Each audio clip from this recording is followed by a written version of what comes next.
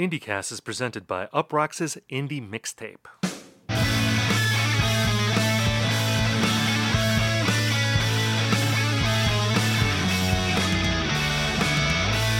Hello everyone and welcome to IndieCast. On this show we talk about the biggest indie news of the week, we review albums, and we hash out trends. In this episode we discuss new albums by Lana Del Rey and Boygenius. My name is Stephen Hayden, and I'm joined by my friend and co-host. He wants Ed Sheeran to know that music critics matter. Ian Cohen. Ian, how are you? In a very dark place, imagining some 48-year-old EMP music critic making a t-shirt like Ethereal Lives Matter or Angular Lives Matter or something like that. Like clapping back at Ed Sheeran in the most like cornball music critic way possible to show like solidarity, you know, like because what is the music critic community except like a notoriously solid front? Yeah, so there was an interview this week that Rolling Stone did with Ed Sheeran, and one of the pull quotes was he was talking about how music critics don't matter in the age of streaming because you can just listen to anything you want and make up your own mind. You don't need these pencil-pushing Poindexters dictating to you what you like. And there was a reaction from the music critic community, of course. They're not pleased with this because, you know, we're under siege anyway. Yeah. You know, publications, websites falling left and right. You know, it's hard to find a job these days. And now you have one of the most streamed artists in the world taking shots. I have to say that if I were Ed Sheeran, I would feel the exact same way. Because his career is evidence of the irrelevance of music critics. Because if music critics really mattered, Ed Sheeran would not have a career. Instead, he is one of the most streamed artists in the world. Is he the most? I mean, I know he's like in the top 5. He might be. I think I saw something like that The Weeknd might be, but either way, like, yeah, music critics like don't matter to Ed Sheeran, and something like this is just such a dull, predictable punching down. Like, in order for some story like this to have like real spice for me, it needs to be like a pop artist such as a Caroline Polachek or like Phoebe Bridgers saying that critics are irrelevant. Like just something that, you know, like causes music writers' head to burst like scanners as they try to figure out like, oh my God, do I clap back at this artist or do I, you know, continue to genuflect to them? I mean, I made a joke about it when I said that I'm going to tell my kids that Ed Sheeran doesn't want them to eat. That was my joke. That was a joke, though. I'm not actually offended. Yeah, neither am I. That Ed Sheeran doesn't like music critics. I will say that I do think that without music critics, there would be no hashing of trends. None. Out there. So I think in that respect, in the trend hashing industry, music critics do provide value for the public. Other than that, you know, who knows? Yeah. But again, like, what is anyone worth in this world? What do like any of us do really that at the end of the day matters? You know, some of you listening, you may be a teacher. Okay, you matter. Maybe you're a firefighter. You matter. But most of us, we're just, you know, trafficking in bullshit. You know, it doesn't really matter. It's not life or death stuff. But, you know, the bullshit puts money in our pocket, you know, and I'm a huge purveyor of bullshit. I feed my kids with music critic money. I own a house bought with music critic money, and I just don't want Ed Sheeran to mess with that. Ed, just give me this, okay? You're a rich man. I'm sorry, critics haven't been nice to you. By the way, I was on a flight last week, and Delta Airlines, they play like the same songs when you're on the runway. So there was an Ed Sheeran song. There's like an acoustic version of it, which was awful. Yeah, aren't all of his songs like an acoustic version of it? Again, like I'm just. But I Shazammed it because I was like, what is this song? This is awful. And it said the song title, which I can't remember. I could actually go into my phone, I guess, and see what the last thing I Shazammed was. it had the title and it had acoustic in parentheses. So I assume it's like if the original Ed Sheeran song was too hard for you, this is like the more soft, palatable version. But there was another song that was played constantly that was even worse than Ed Sheeran. It's the One Republic song that's on the Top Gun Maverick soundtrack. Do you know this song? I watched Top Gun Maverick actually this past Saturday, and shout to what is supposed to be Coronado in San Diego. But I'm only familiar with like the Lady Gaga song from that movie, and also the replications of like Danger Zone. So the Ed Sheeran song was Shivers. Got it. Not to be confused with the Coldplay song Shiver, which is much better. Yeah, no. Which sounds like Slayer compared to the Ed Sheeran song. The One Republic song is called I Ain't Worried. Oh. Which that seems to cut. I mean, I think that seems to cut against Top Gun Maverick, but I mean, the whole plot line of it. I think it plays during like when they play football on the beach. That scene. Oh God, yeah. Because the song, it's called I Ain't Worried. Okay. That is a carefree part of this thing. Man, exactly. I love how you brought up Top Gun Maverick, because it's like, Air Force pilots and music critics. We're both in the same plane, like facing down obsolescence, until they get, whatever the equivalent of Top Gun taking out some nameless, plutonium factory is. Like, we just get one last big score before we ride off into the sunset. Yeah, and then it's back to the beach playing football. Yeah. To this horrible One Republic song. I'm telling you, listeners, look up I Ain't Worried by One Republic. This is an awful song, and I had to hear it probably a half dozen times last week. It was rough. So we have to talk about, because we joke sometimes about how we manifest things on this show. Mm-hmm. And I don't recall us ever talking about Smashing Pumpkins touring with Stone Temple Pilots and Interpol. Have we ever talked about that even as a joke? I don't think so. No, but apparently it's happening. Yeah, I've been practicing doing Range Life in a Paul Banks voice. I've lost my nerve and I won't do it. But this is not the first time Smashing Pumpkins and Interpol have toured together. I don't think we talked about the World is a Vampire show in Mexico City that happened this month. That was like a joint. It was like a joint festival with a couple of wrestling associations. Did you see this? No, I missed this. I'm pretty sure it's like a psyop. I cannot confirm that this thing actually happened, but the lineup involved at the top Smashing Pumpkins and Interpol, like two bands that may actually be bigger in Mexico than they are in America these days. Also, Turnstile and Death Heaven and Peter Hook were on the bill.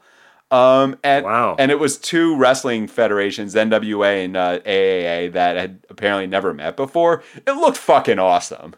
Like, shout out to Billy Corgan. Were people wrestling? What's that? Were people wrestling during, were there wrestling matches going on during the show? You see, I can't confirm that one way or the other. My impression is that some of it is music and some of it was wrestling. I mean, wow. if people could, I don't know, do a cage match to Bullet with Butterfly Wings, that would be that would be extremely meta and awesome, but I don't think that's what went down. I can't seem to find footage of this thing. I still think it's a deep fake. I think a good wrestling duo would be Obstacle 1 and Obstacle 2. Like if you had wrestlers named Obstacle 1 and Obstacle 2, I think that could be kind of badass. But I feel like we're burying the lead here, which is that Smashing Pumpkins and Stone Temple Pilots are touring together. As you alluded, it conjures the song Range Life by Pavement, the song where Stephen Malkmus famously disses both of these bands. And not even in Stephen Malkmus's wildest dreams in 1994 could he have imagined that these bands would eventually tour together. Although I'm curious with STP what the status is of their lead singer situation. Yeah, I don't know that one. Because obviously Scott Weiland tragically passed away in 2015. He was already fired from the band when he died. And then a few years after that, Chester Bennington, another just horrible tragedy, takes his own life. I think that was 2017. So just like a sad situation in this band with singers. And I know I interviewed the DeLeo brothers, I think in 2017 or 18, something like that, when they were doing like a cattle call for singers, like just saying, "Hey, send us a video, and you can audition for this huge '90s band." I mean, they obviously have a singer now. But the guy's name is Jeff Gutt, and he looks a lot like Weiland. It's not like it's not like Alice in Chains where it's very clearly not Lane Staley. And Alice in Chains, like new Alice in Chains, they play that band a lot at the 24-hour fitness I go to.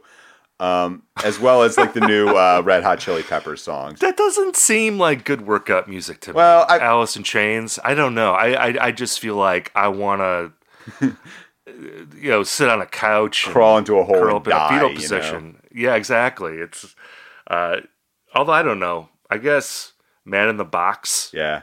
That Wood. I can get you going. Wood's good. That's a good one. Them Bones. I mean, you could do it, but like.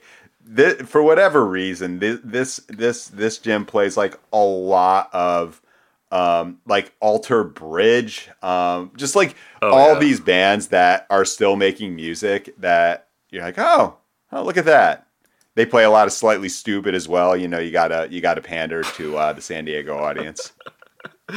Oh man, I wonder what if you had like a map of where people are streaming Slightly Stupid. Is it just like a huge red dot in San Diego and then like nothing anywhere else? Or are they big elsewhere in California? I had never heard of this band until I moved to San Diego. I was aware of them because in another life I was a city editor for an alt weekly, and I'd have to put together the calendar. Oh yeah. And this was in Milwaukee, and I feel like Slightly Stupid would, periodically come to Milwaukee. So I guess there's some streaming dots in Milwaukee for Slightly Stupid. But yeah, San Diego is the obvious stronghold. Milwaukee's like a satellite stronghold for Slightly Stupid. Yeah. And again, they're like a Sublime ripoff, right? I think so. Like more reggae. Yeah, maybe? I think they got like kind of more of like a reggae vibe going on. Compared to like they are extremely San Diego, like to the point where POD is basically the Strokes. You know what I mean? Is POD still doing it? I feel like they are. Like I feel like every now and again you'll like see, hey, before tonight's Padres game, and we have a Fernando Tatis Jr. bobblehead. Come catch POD at the Gallagher Square at Petco Park. I might be making this up, but if I'm like I'm not that far off. So POD, don't tell me. Is that short for? Is it Prophets of Destruction? Something like that? I think it's payable on death, but... Oh, that's it. Okay. Because they had like a Christian vibe, right? Extremely Christian vibe. Right. Yeah. Shout out to Satellite. Right. That had some bangers. I like the song they did with Ika Mouse. That was a good song. Oh my God. I have nothing to contribute to that conversation. I don't know any POD. You have to know Boom. I do? Here Comes the Boom. I mean, come on, man. Like, don't front here. If you played it for me, I might remember it, but I can't Youth of the Nation. Yeah, nothing. Oh man. Nothing. Yeah. I was avoiding that music actively at the time. Now I would investigate it out of curiosity, but like in 2002 I was avoiding that religiously. I have to ask you about the Hold Steady. The Hold Steady. I want to talk about POD. Well, okay. We'll have to we'll do a POD episode / Slightly Stupid. We'll dive into the San Diego music scene. Actually, Stone Temple Pilots, another San Diego band. I want to talk to you about the Hold Steady because they have a new album out today. There's a lot of albums out today. And we're not going to even cover all the significant records that are coming out today. Like you wrote about the new Pornographers. They have a new album out. I did. We're not going to talk about that, though, I don't think. Yeah, I think we can talk about them vis-a-vis Boygenius and super groups in general, but Yeah. if we really wanted to get 40-something critic with it, we would dedicate this entire episode to the Hold Steady and New Pornographers. Just getting really 2005 with it. Well, I don't want to spend a ton of time on the Hold Steady because I feel like our positions on this band are relatively established and clear, and we just be reiterating opinions that our audience probably already knows, which is that I like the Hold Steady, and you do not like the Hold Steady.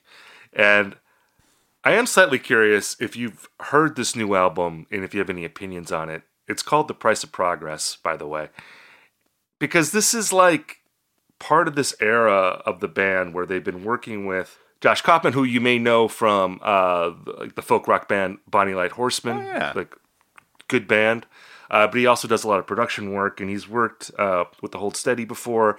He really got into the band's orbit because he was working with Craig Finn on his solo records. And what Kaufman has essentially done is help to broaden the sonic palette of this band. The Hold Steady, of course, known as like a bar band, heavy guitar riffs, Franz Nicolai's piano, this kind of Springsteen Seeger type vibe. And on this new album, you can hear them moving away from that a little bit. There are synthesizers, there's like organ, there's like electric keyboards. It's a more sort of diverse musical tableau, if you will. Although, at the same time, there are lyrics that reference Robert Plant and LeBron James and, typical like Hold Steady stuff. And I'm a fan of this record. I'm actually kind of amazed at how this band, it seemed like they were essentially left for dead in the mid-2010s. They went on this long hiatus. And then at the end of the 2010s, they end up coming back and they've put out, I think this is the third record that they've put out since resuming activity. And I think they've all been like strong records. I feel like they've had like a strong second act.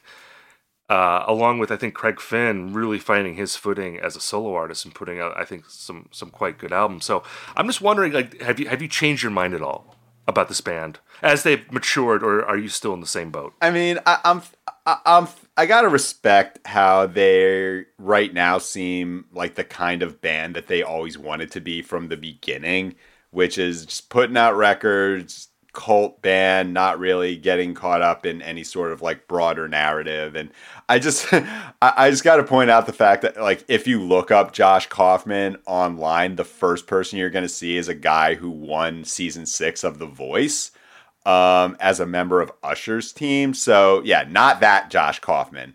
But yeah, I mean, I'm like interested in the possibility of being like a total contrarian. It's like, yeah, I like the Hold Steady, but only the late period Hold Steady. Like, no, man, this stuff is like as good, if not better, than Separation Sunday or what have you. But what I'm interested in kind of seeing with the Hold Steady now is, with the Wednesday album coming out next week, we're seeing if not like a reassessment, maybe a reappreciation of Drive By Truckers, a band that has a pretty similar career arc to the Hold Steady. I mean, is there like a possibility of this band like kind of taking a central part of the conversation, similar to that? I mean, is there like a young band that you can imagine coming up and doing, I don't know, maybe just what the Hold Steady are doing, but like just slightly different in a way that seems a little more Zoomer? Yeah, that's interesting. I mean, I like how we're pivoting to the Drive By Truckers here a little bit. We're hitting all of like my wheelhouse bands here. What's interesting with the Wednesday situation is that there's a clear influence that Drive By Truckers have on that band, but they're taking it in a different direction. Yeah. And a lot of it has to do with the fact that they're fronted by a woman, and it has like a woman perspective. It isn't like guys in plaid shirts and beards, which from a critical perspective is probably the last thing that will ever get like laudatory reviews in this environment. So yeah, I think with a band like the Hold Steady, if there was a female Craig Finn, who could sing who could address the type of stuff that he addresses, but from like a female perspective. I think that would be something a lot of critics would respond to, as opposed to someone maybe doing it in a more straightforward kind of way. Yeah, because I mean, the Hold Steady. If they just decided to like say fuck it and play Fest amongst like a lot of those like dudes rock bands, like, you know, Spanish love songs or whatever that like clearly love them, yeah, they would kill it. But yeah, I do think that there's room for a take on like what the Hold Steady do, and you know, maybe you could argue that Dry Cleaning sort of do that, but that's a bit of a stretch. Yeah. Well, you know, it would be interesting to hear a Dry Cleaning record that had like Jimmy Page style guitar riffs on it. I might fuck with that. That might be the next iteration of that band. Let's get to our mailbag segment. Thank you all for writing in. We are always happy to hear from our listeners. We got a lot of emails actually in the past week, including letters from people who were unhappy about us. I don't think we trashed South by Southwest, but like we were sort of like meh on South by Southwest, and we did get some emails from people saying that they had a great time there, which I totally believe, you know, because there's a ton of music there. A lot of it is inexpensive or free, so it's a good time. Don't want to rain on anyone's parade, and just want to acknowledge that we hear you, South by Southwest fans. Yeah, and if South by Southwest wants to fly us out and set us up in a hotel and have us do a show on location, we're totally open to that too. So don't take our opinions on South by Southwest as, you know, a vector of the music industry as our full opinion on it. We are very open to getting on a plane and selling out. Yeah, if Doritos wants to fly us out there and set us up in the Dorito tent. I don't know if they still have that. Like, I remember when I was at South by Southwest, they had like these inflatable, like gargantuan-sized bags of Doritos. Oh yeah, and that because I feel like Doritos sell themselves. I don't know why you have to promote Doritos at South by Southwest, but these were very hip Doritos. You know, these were indie rock Doritos. You want to read our letter here this week? I do. So this mailbag comes from, appropriately enough, Math in Austin, Texas. So, here we go. Hi, Steve and Ian. This is sort of related to Steve's recent debut albums list. Stealing a rare great Twitter prompt, that's all caps, great Twitter prompt, from Jesse Brenneman on Twitter for this one. What is the greatest sophomore album? Not the greatest album that happens to be an artist's second, but the greatest sophomore album. My vote is for Block Party's A Weekend in the City. It has the two most important sophomore album's components. First, it's something of a sonic departure from their excellent debut, Silent Alarm. Second, it's not as good as the debut, which almost makes it all the more beloved by the fans of the band who wanted it to be.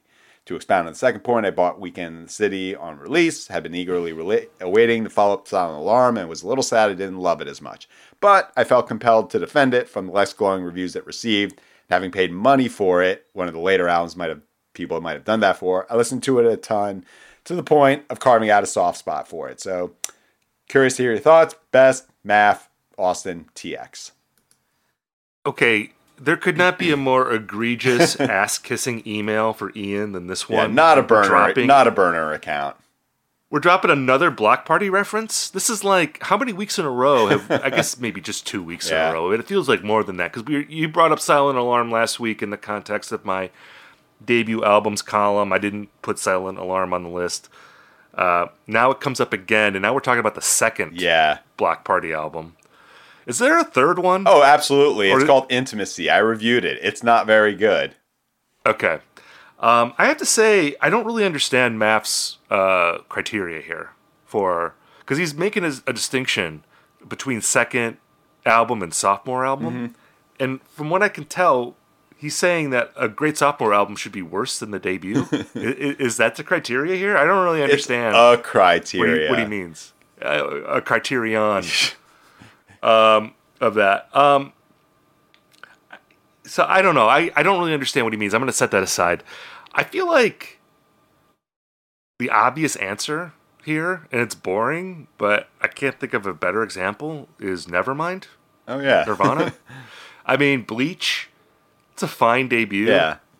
But like, if we're talking about leveling up, like Nevermind seems like the ultimate example of a band who's like a good band, and then they just make a record where like every song is perfect, where it just sounds like a greatest hits album, and it makes them one of like the biggest bands of all time. I don't know what else you would say for that. I mean, there are other examples that might be second to that, like, and let me see if I can interest you in any of these albums. The Bends, Yeah, by Radiohead. That's the obvious one for me, because I think that I like that as a choice, because like the first album, I know we have like a soft spot for Pablo Honey, but that's the example of a band that just completely like they build off a popular first record, but also just completely changed the view of them. It's hard to imagine them getting to OK Computer without the Bends, and I think that's why it's valued just as much for like what it led to as what it actually is. I'd still give the edge to Nevermind because it's Nevermind. Oh yeah. Considered one of the greatest albums of all time. Again, it's a boring choice, but yeah, the Bends obviously a strong choice. Can I interest you in Siamese Dream by Smashing Pumpkins? That one to me is a little, I think, maybe like a better choice than Nevermind, because Bleach is. I don't know how big, quote unquote, Nirvana was at that time, but I like the idea that it should be following a popular first record where there's like real expectations. Paul's Boutique by the Beastie Boys. Can I interest you in yeah. that record? Coming after License to Ill, which I feel like that's still my favorite Beastie Boys album, but Paul's Boutique obviously totally reinvents them. Yeah. Much more sophisticated record. The Low End Theory, Tribe Called Quest, good sophomore couple of record. underdog records we're talking about here. Doolittle by the Pixies. Van Morrison's Astral Weeks. That's only his second album? That's a second record. I thought it was like his 12th or something like that. No. Like I thought that was like back in the 60s where, you make like 12 albums before one actually hits. Well, no. Huh. Well, he was in a band called Them, and he had some weird record contract things going on, but that's considered a second record. I mean, if I was gonna go the math route here, our friend in Austin, because he's going with a record that isn't like a canonical sophomore record, but he has like a soft spot for it. I'll go Recovering the Satellites by Counting Crows, the IndieCast Hall of Famer. Yeah. Good choice. That would be like my Weekend in the City type choice. It's actually I do like that one. It's kind of like the darker, edgier Counting Crows. Exactly. Yeah, that's a good choice. I think we also have to point out that in the original prompt by Jesse Brenneman, he brings up Pinkerton by Weezer as the quintessential sophomore album. So if we're taking that as the metric of an album that like builds on expectations by just going a completely different route, then I think MGMT's Congratulations has to be considered. Oh yeah. But I mean, if we're taking more contemporary, I mean, there are just so many ways to talk about like what makes a sophomore or a second record great, because there are the Pablo Honey to the Bends type leaps like Death Heaven Sunbather, or the Hotel Years and Home Like No Place Is There, are, an album that I often call my favorite of all time, Jimmy Eat World's Clarity, which is sort of like a Bleach or a Siamese Dream, kind of building off a a good, but like in retrospect not totally great debut. I mean, we could also Good Kid, Mad City and Blonde sort of kind of count, like, because then you consider like mixtapes to be a part of it. But for Math point, look, if we're gonna like be on Math's territory, I don't think Weekend in the City is as great of a sophomore album as its partner in crime, Some Loud Thunder by Clap Your Hands, Say Yeah. One of the greatest sophomore album beginnings of recent memory, where they just put the most completely shitty recording at the top, scaring off the squares. And I think it's actually a more interesting one than the beginning. But, this one is just so hard to... It's on some level, it's a lot easier because, we've named some of the best albums ever made. But a debut, you kind of know what you mean by a debut. There's something like magical about that it makes it easier to put into a list than sophomore albums, because there's a lot of ways you can make a great sophomore album. But I think that a debut, for your sake, Steve, it was probably a lot easier to make a best debut albums list than a best sophomore albums one. Yeah, I mean, I think if you were going to do a sophomore albums list, like, I would weight it towards albums where the second album is clearly better than the first, and maybe the best album that the artist made. It's one thing you make a great debut, and then like your second album's great. Well, it's like, well, okay, it's a great sophomore album, but it doesn't seem as significant again as a record like Nevermind or The Bends, right, where they are clearly leveling up. So I would weight it that way.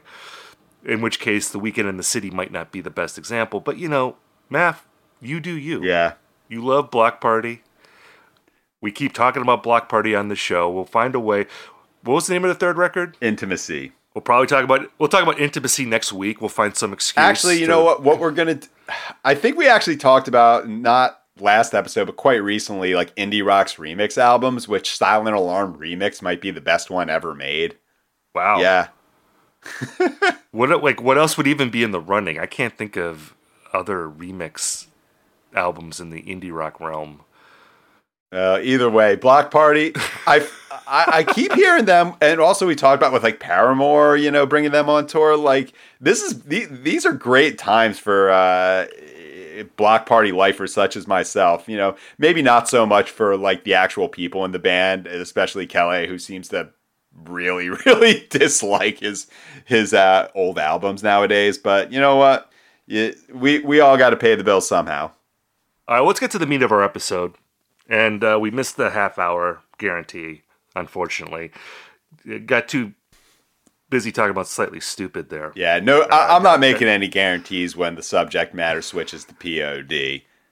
Yeah, I think we officially went over when you kept throwing out POD song titles, thinking that I would recognize one, and there wasn't one. That could have went on for another 10 minutes, I feel like. But anyway, here we are at the meat. And first album we're going to talk about is the latest from Lana Del Rey. The record is called Did You Know That There's a Tunnel Under Ocean Boulevard? This record came out last week. This is the 9th Lana Del Rey record. And even before we talk about this record, I just want to reflect on that a little bit, because I think I'm at the age now, like, where 2012 seems easier to remember than like last week. Yeah. Like I can remember 2012 vividly, but like what I had for dinner last night is completely wiped from my memory banks. So it doesn't feel like Lana Del Rey has been around long enough to have 9 records. And by the way, I'm not counting the spoken word album she put out in 2020. Just studio musical albums. This is her 9th. So she like has this big body of work here. Am I insane here? Isn't it? I mean, I didn't even say this with the Hold Steady. This is their 20th anniversary. The Hold Steady. Mm-hmm. That's insane to me. That something that meant a lot to me in my 20s and early 30s is now multiple decades old. But I don't know. Are you at all surprised that we have this much Lana Del Rey content at this point? You sound very ill-suited to the Remember Some Guys lifestyle. If you can. Well, I don't know if you're built for this. I'm just saying. No, what I'm saying is that I can remember the guys because the past seems more vivid to me than like the recent past. Oh, absolutely. That part is definitely true. And I've talked about this many, many a time where when you're celebrating like the longest period of time in the past is like 4 years ago, because the recent past can be pretty easy to grasp, and also when by the time a 10th anniversary or a 20th anniversary comes around, you've had enough time to kind of process things and get a sense of like where things stand in the greater context. But like 2018, I can't grasp that year for the life of me. I have vague memories of like Resistance, Core, and like all sorts of like Schitt's Creek merchandise in the stores. And But man. otherwise, you're absolutely correct. And like with Lana Del Rey, I mean, I do think that we are at a point. I think this album really drove it home for me. Like you said, it's her 9th album, where this is obviously still a big deal record, but it's not at the center of discussion, if that makes any sense. Like, I think the days of her putting out candidates for maybe album of the year are gone, in the same way that, like, you would say the same for, I don't know, The Weeknd or like Tyler the Creator. Like, these are like the legacy acts, like the people who had an Odd Future poster or a Born to Die poster in their dorms, or a Blonde poster in their dorm for Frank Ocean. Like, these are the people like guiding the discussion right now. Like, these are the legacy acts. And I mean, in the same way that I'm impressed by the Hold Steady building such a body of work, I'm kind of like, this is a huge catalog that if I ever get like on a whim, I just might deep dive into it. Because one of the things that stands out about this album, and like, to contradict Ed Sheeran, I've actually gotten a lot out of the people writing about this record, talking about just how much lore there is, stuff that I completely missed because I am not at all a Lana head. Yeah, the thing I found myself appreciating during this record is how Lana Del Rey really is like one of the last old-fashioned rock stars, in the sense that she doesn't seem at all interested in being normal. Yeah. Even when she like presents herself as normal, it never really feels normal. And I don't think that she's interested in being like relatable or, showing some sort of like human side to what she does. She is just like this persona and this iconic type figure. And, maybe we'll revisit this when we get to the Boygenius album, because that's clearly a different generation of rock and pop stars, where it does feel more about, okay, I connect with this artist as a person. Right. Like I understand, or I feel like I understand who they are. With Lana Del Rey, I don't think there is anything like that. She's sort of like, like an Axl Rose type person, like where Axl Rose obviously writes about himself, but he's like larger than life in a way that like you can't really think of him as like just as a dude. And I really appreciate that about Lana Del Rey. And I will say, I think this record is a mini comeback for her after the 2 post Norman fucking Rockwell albums, Chemtrails Over the Country Club and Blue Banisters, which I wasn't a huge fan of either of those albums. They feel, I think, like hangover records from this triumph that was Norman fucking Rockwell, huge critical hit. I think people look at that now as like her defining statement. Although, having recently written that debut albums column, I have to give props to Born to Die as just like a record where she totally nailed the Lana Del Rey-ness of Lana Del Rey, like immediately. And just the audaciousness of that record, I give a lot of credit to it, to that album in retrospect. I got to say, though, I really wish Lana Del Rey would hire a drummer. There's so little drums on this record. Because this record, I mean, we haven't even gotten, I think, to the length of this album. This is a long album. I think it's like 77 minutes. I've done some math, and I if you play this album side by side with the entire Joyce Manor catalog, by the time you finish the 4th Joyce Manor album, Cody, you're just at the song where she raps. So this album, I believe, is like 80 minutes long.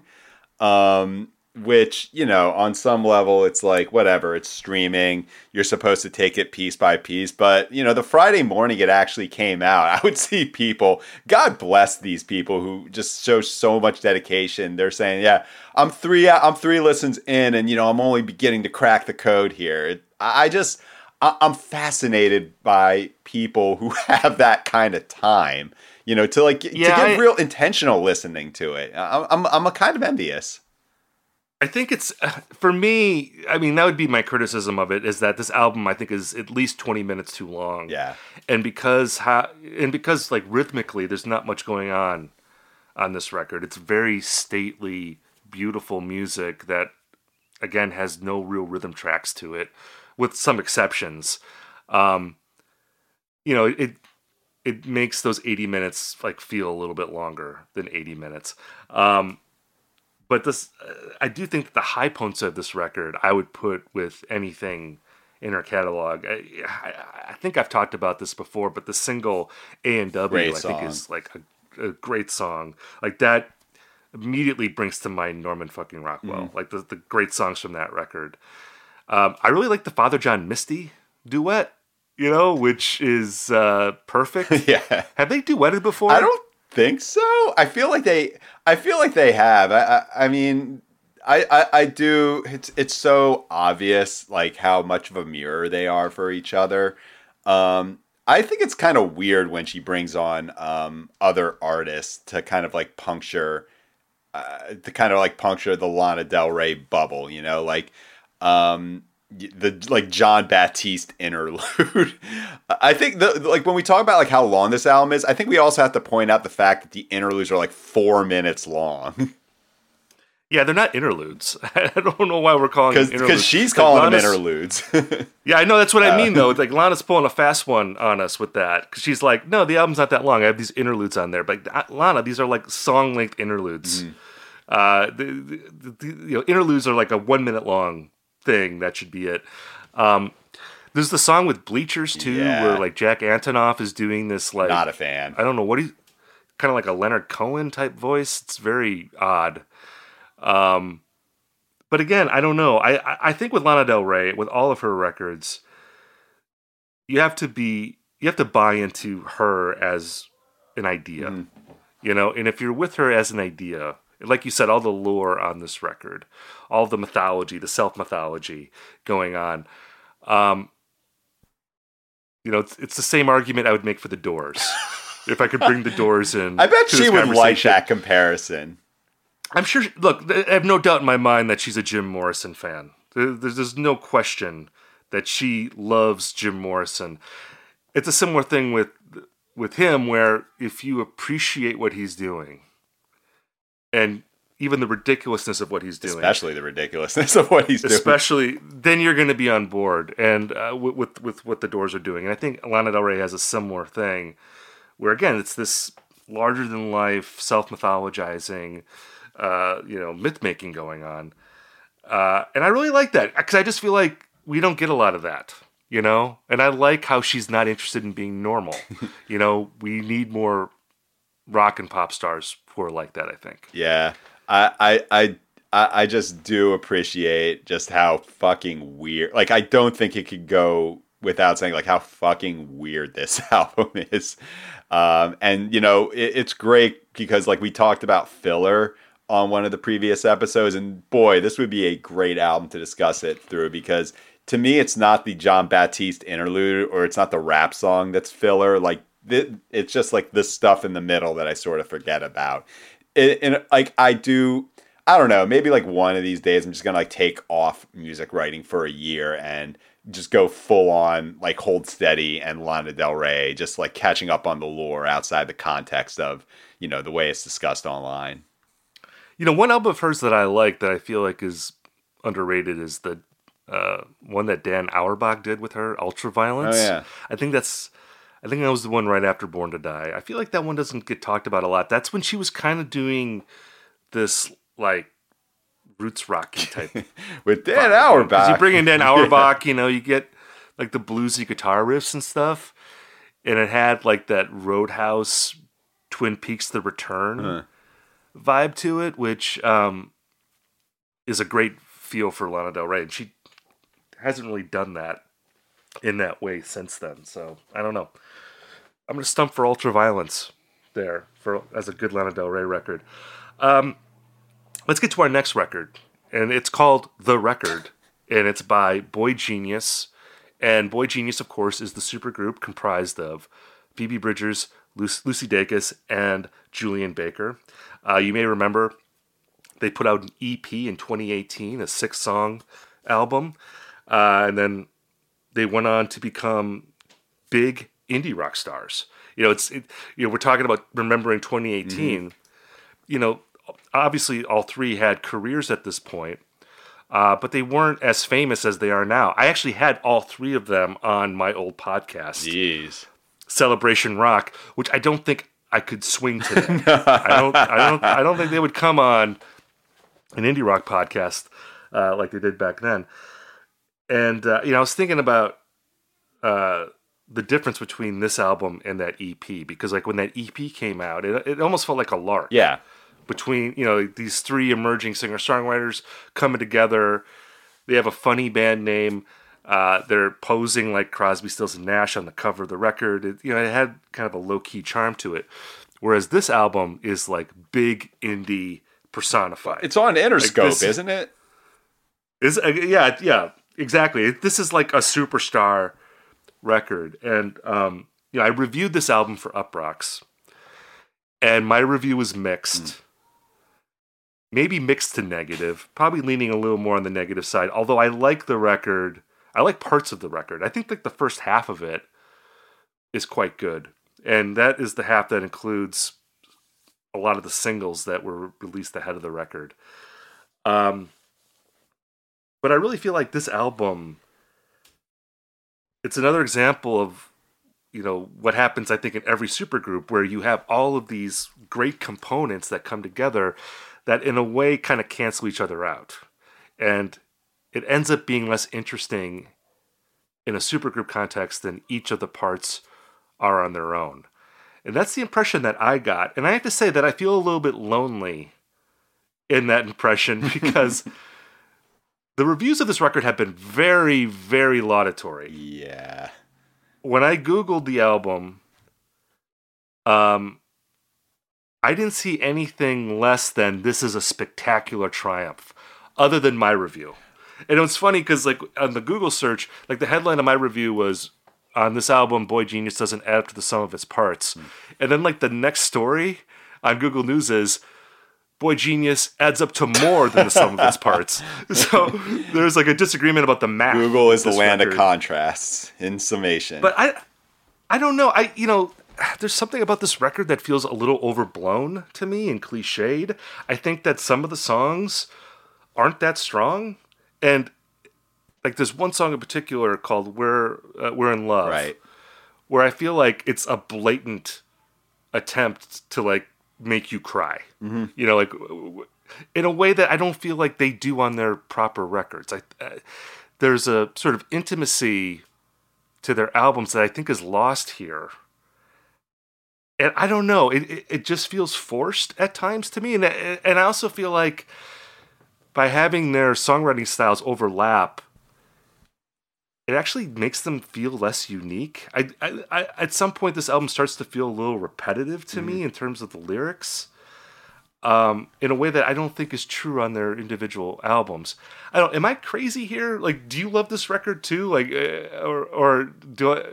Am I totally alone on the island of like being kind of ambivalent about Boygenius at this point? Well, I'm looking it up right now, and it appears that Slant magazine shares your mixed review, as does Clash. Oh, Slant? Yes. Me and Slant? Okay. Yeah, you and Slant, you're on the island right there. Welcome to your island. We're on ambivalent island with Boygenius. We should say that the Pitchfork review hasn't gone up yet when we've recorded this, but it'll probably be up, I imagine, when this episode posts. So I'm curious to see where they fall. It almost seems like people love Boygenius more than even like the individual album, even more than the albums put up by the individual artists, which is crazy to me. Yeah, that's just because that's the part that's bizarre to me, because that implies that they love this more than they love Phoebe Bridgers, and I think we've talked about this on the podcast a lot. Well, is this album better than Punisher? No. Is it better than Home Video? Is it better than Little Oblivions? I would say no, by like a significant margin. I think that the most recent solo records by these artists are more interesting, and they're better showcases for what they do well on their own. Mm-hmm. Yeah, I think with this, and this kind of ties into what I'm going to talk about when my piece on the Wednesday album comes up, is that you can't underestimate the appeal of people publicly enacting friendship, especially after the past couple of years we have. Like, in the same way that like Wednesday seems like a really good hang and that kind of plays into the music, a lot of the praise I've seen about this record is kind of a projection of, how they feel about these three very talented artists, operating, like the name itself just kind of tips its hand as to, well, we're challenging this idea of supergroups and the competition of, male genius and like the way, female artists are often pit against each other. Like it's a force for good.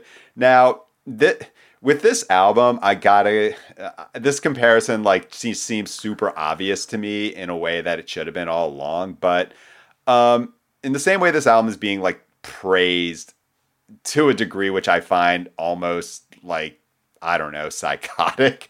I think about when I wrote like a 3,000 word 9.0 review for Run the Jewels 2 back in 2014. Wow. And let's try to remember that. Yeah. Let's go back to that Ian Cohen. Oh gosh, man. Like oh man, that review, I got in some trouble with that one. And rightfully so. But I think about like Run the Jewels, like how, I like the music, but it was just so awesome to see LP and Killer Mike, these artists that I already like, publicly enact this friendship of theirs, which just seems really legit and earnest. And I was as high on that album as a lot of people seem to be on this one right now. And like from almost the moment that review published and I was done with it, I don't think I've listened to it since because the hype just kind of burnt me out on it and it just wouldn't fucking go away. Like I cannot even fathom like how many times I saw Run the Jewels perform at festivals or what have you in LA at that time. And, to the point of like, it doesn't really go away. This album to me, I'm having so much trouble expressing like what I actually mean with this, but it sounds so super right now that it almost seems kind of dated in a way. When I hear some of it's a result of just the profound influence, like Phoebe, not just the sound of this band, but like also the writing style of Phoebe Bridgers, the writing style of Lucy Dacus, the writing style of Julian Baker has had on indie rock as a whole. It almost feels like I've heard this sort of kind of. I think about like the one line, like where I think it's Lucy Dacus who says like, you fuck around and find out. That like I know what it's trying to do, and I just kind of reflexively cringe in the same way that I do when Succession throws its little bone to the media people covering it by having like the hundreds or the 100 on that episode. It's just so it just feels like not pandering. I don't want to go that far, but it just seems like so in control of like its message that I kind of miss the relative unruliness of their solo albums in the same way that like I never listen to Run the Jewels anymore, but I do go back sometimes to LP or Killer Mike's early work. And you know what, like again, though, I'm not 25, I haven't come up with these artists. I wonder if I'm feeling right now the way, like the older music critics, like who were really into Deerhoof and the Boredoms felt when when the National started to become hot shit. I guess this is just a cycle of life. But I don't think that's true though, because again, it's not these artists individually. I've been following them their whole career, and I've written about them, and I've had them on podcasts. I like these artists a lot. I just don't feel like this is the best showcase for them. And I do feel like, and you were hinting at this, I think there's like a memification that's happened with Boygenius that I think just detracts from the music a bit. I just don't feel like they are at their most interesting in this band. I don't think that these songs are like their best songs. Again, particularly in the second half, I think the record falls off. Oh yeah, totally. Like that seems like unequivocally true. Yeah, and maybe it'd be different if this were just like another EP and it had like lower stakes attached to it, but I don't know. I just feel like the charm a little bit has been taken from this group, and I just hope that they get back to making their own records, which I'm sure they will. But yeah, I don't know. I'm disappointed by this, and it pains me to say it because I do like all of these artists individually, and I like them being successful and having this platform.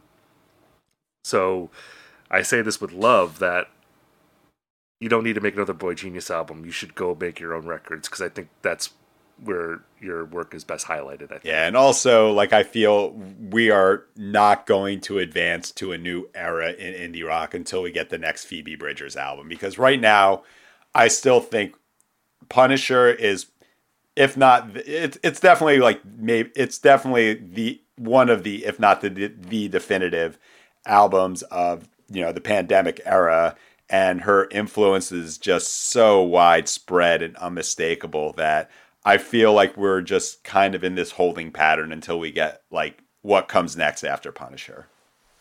Yeah, and I would like to see how she advances from that, because I do think that another thing about this record is that it does show some of the limitations of maybe that sound and reiterating that sound. And like one thing I like about the Boygenius record are like the more rocking songs.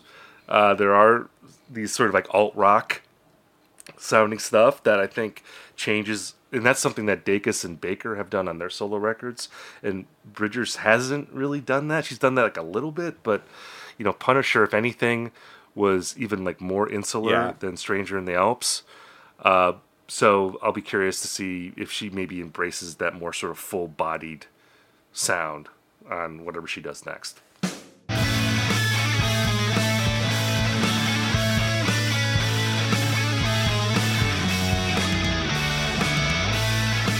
We've now reached the part of our episode that we call Recommendation Corner, where Ian and I talk about something that we're into this week. Ian, why don't you go first? So there's a new album from a band called Lies, and the album itself is called Lies, except it's lowercase, and it's a more of a synth pop sample-based project from Mike and Nate Kinsella, who are from a little emo concern called American Football that you might be aware of. I mean, I'm kind of contractually obligated to talk about this record. I actually enjoyed it a lot, though. I interviewed them for Up Rocks back in February, and this is their debut, and it emerged from what was supposed to be American Football LP4.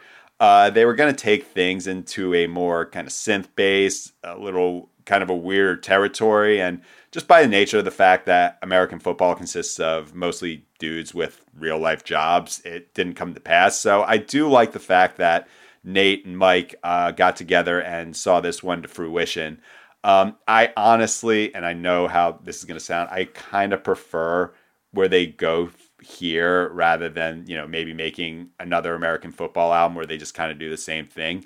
I loved LP3, felt like it's run its course, but it's just really cool to hear a lot of the same things that Mike Kinsella does on his solo records as Owen, lyrically and guitar-wise, but just in a more vibrant sort of sound, which is what Nate Kinsella has been doing for a long time with Birthmark and also as a member of American Football. So, just a new branch of the Kinsella tree.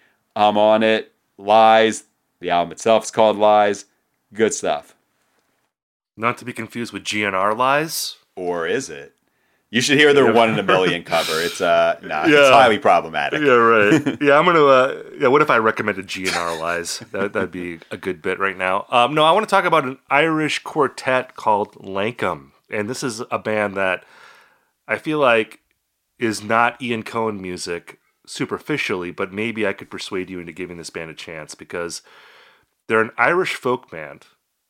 Not very Ian Cohen like, and not even really like my kind of music either. But they take these like traditional Irish songs and they take them in like a post rock direction. Like I feel like I've seen this band described as like if the Pogues sounded like Sunno, that kind of thing, where you have the traditional element, but there's also this sort of deconstruction going on where it sounds, and I'm going to use this word, ethereal. As well as just kind of evil and sinister sounding. Like, I don't know how to explain this, but there's something kind of metal about this band, even though there's like no metal music in it at all. And that may have to do with the fact that on the album cover, they look like a band that would be signed to like Profound Lore, like it's beards and like furrowed brows, and they look like intense people. But this record, it's called False Lankum is the name of the album. It's really grown on me since it came out last week. Again, just really beautiful music, but it has this kind of evil undertow to it. I just imagine it like, being the kind of music that you would hear, like if someone decided to remake The Road, that Cormac McCarthy book. There's already a movie made out of it, but no one remembers the movie. But like if someone, or like Blood Meridian, I think that hasn't been made. If someone finally made that into a movie, I feel like this band would be a good soundtrack for that, because it just has this kind of post-apocalyptic feel to it, wide open spaces, arid terrain, where it sounds like kind of timeless and undead at the same time, if that makes sense. So again, the band is called Lankum. The record's called False Lankum.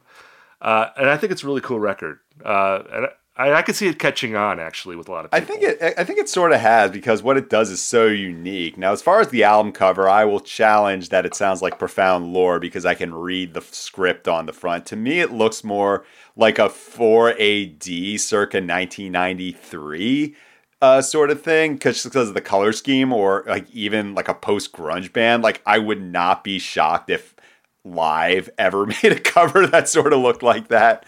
But yeah, I listened to it just because I've seen it's the sort of album that like the people who are going to review it are going to rave about it, just because it does something so unique. And I think this kind of I like the instrumentals a lot. When it gets into like the lyrics, like I think that gets, that kind of takes me out of it. But the parts that are instrumental remind me a bit of, and again, this is a canceled band, we need someone to fill this void, of the parts of like recent Swans records, where it's not like metal per se, where it's like loud and abrasive, but it uses things like these old-timey undead instruments to get this sense of dread across. So I do like what this band's doing. I do think it's super interesting. I just love the idea of these like 4 people in Ireland getting together. It's like, hey, we're going to make kind of a post-rocky folk band. Are you into this sort of thing? It's like, fuck yeah, we are.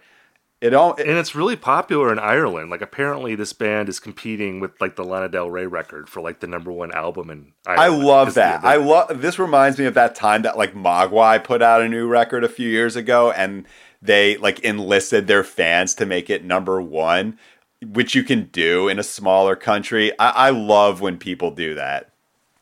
There is a world too, like where my enjoyment of this album will help me get into the Black Country New Road album, because there is some shared DNA Absolutely with this album and what Black Country New Road is doing. So stay tuned. Maybe I'll finally change my opinion on that band. Thank you all for listening to this episode of IndieCast. We'll be back with more news and reviews and hashing out trends next week. And if you're looking for more music recommendations, sign up for the Indie Mixtape newsletter. You can go to uprocks.com/indie, and I recommend 5 albums per week, and we'll send it directly to your email box.